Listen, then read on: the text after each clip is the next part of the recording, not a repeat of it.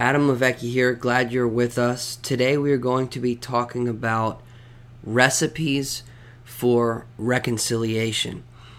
Jesus said, "Blessed are the peacemakers, for they are the children of God." And the United Nations has peacekeepers, but peacekeepers are not peacemakers.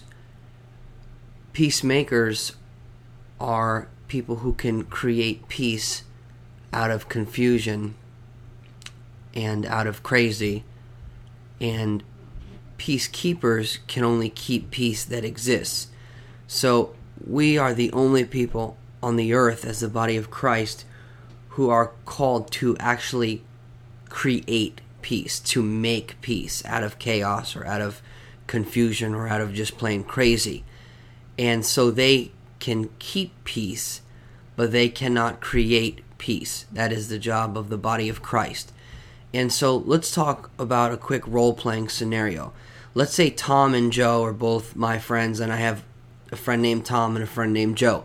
And Joe is mad at Tom, and Tom is mad at Joe. And then they come back to me and they say, Tom is no good. And then Joe says about Tom that Joe is no good. And so basically they're slandering one another. And so what happens is, if I take on the offense of one of them, then I am neutralized and I can no longer make peace. But if I don't take on the offense that one has toward the other, I can then engage in peacemaking and in establishing peace where there is chaos and where there is confusion. However, Tom and Joe have to play their role as well. And this is what I mean by that.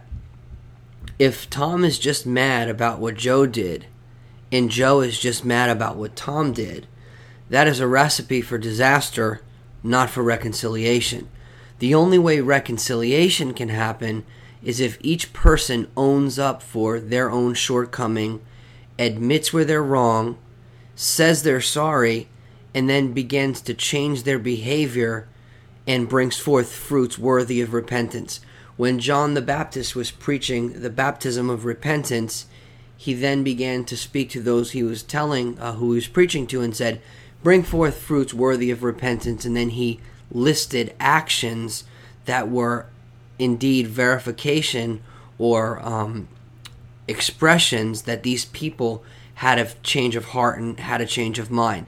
And so if we want to see relationships restored and reconciled, it's not only enough to forgive the person who wronged us and ask for forgiveness, but we have to own what it is that we did wrong and why it was wrong.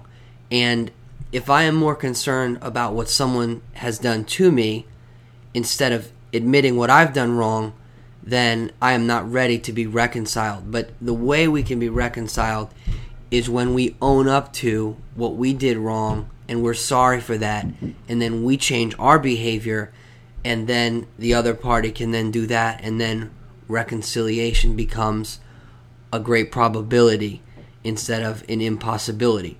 Because if people are not willing to own up to what they've done wrong, there's no way it can really be made right.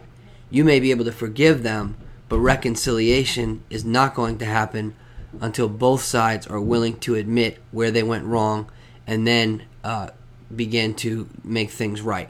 And so I hope this was helpful to you today, and I encourage you that Jesus said to his people that they are peacemakers.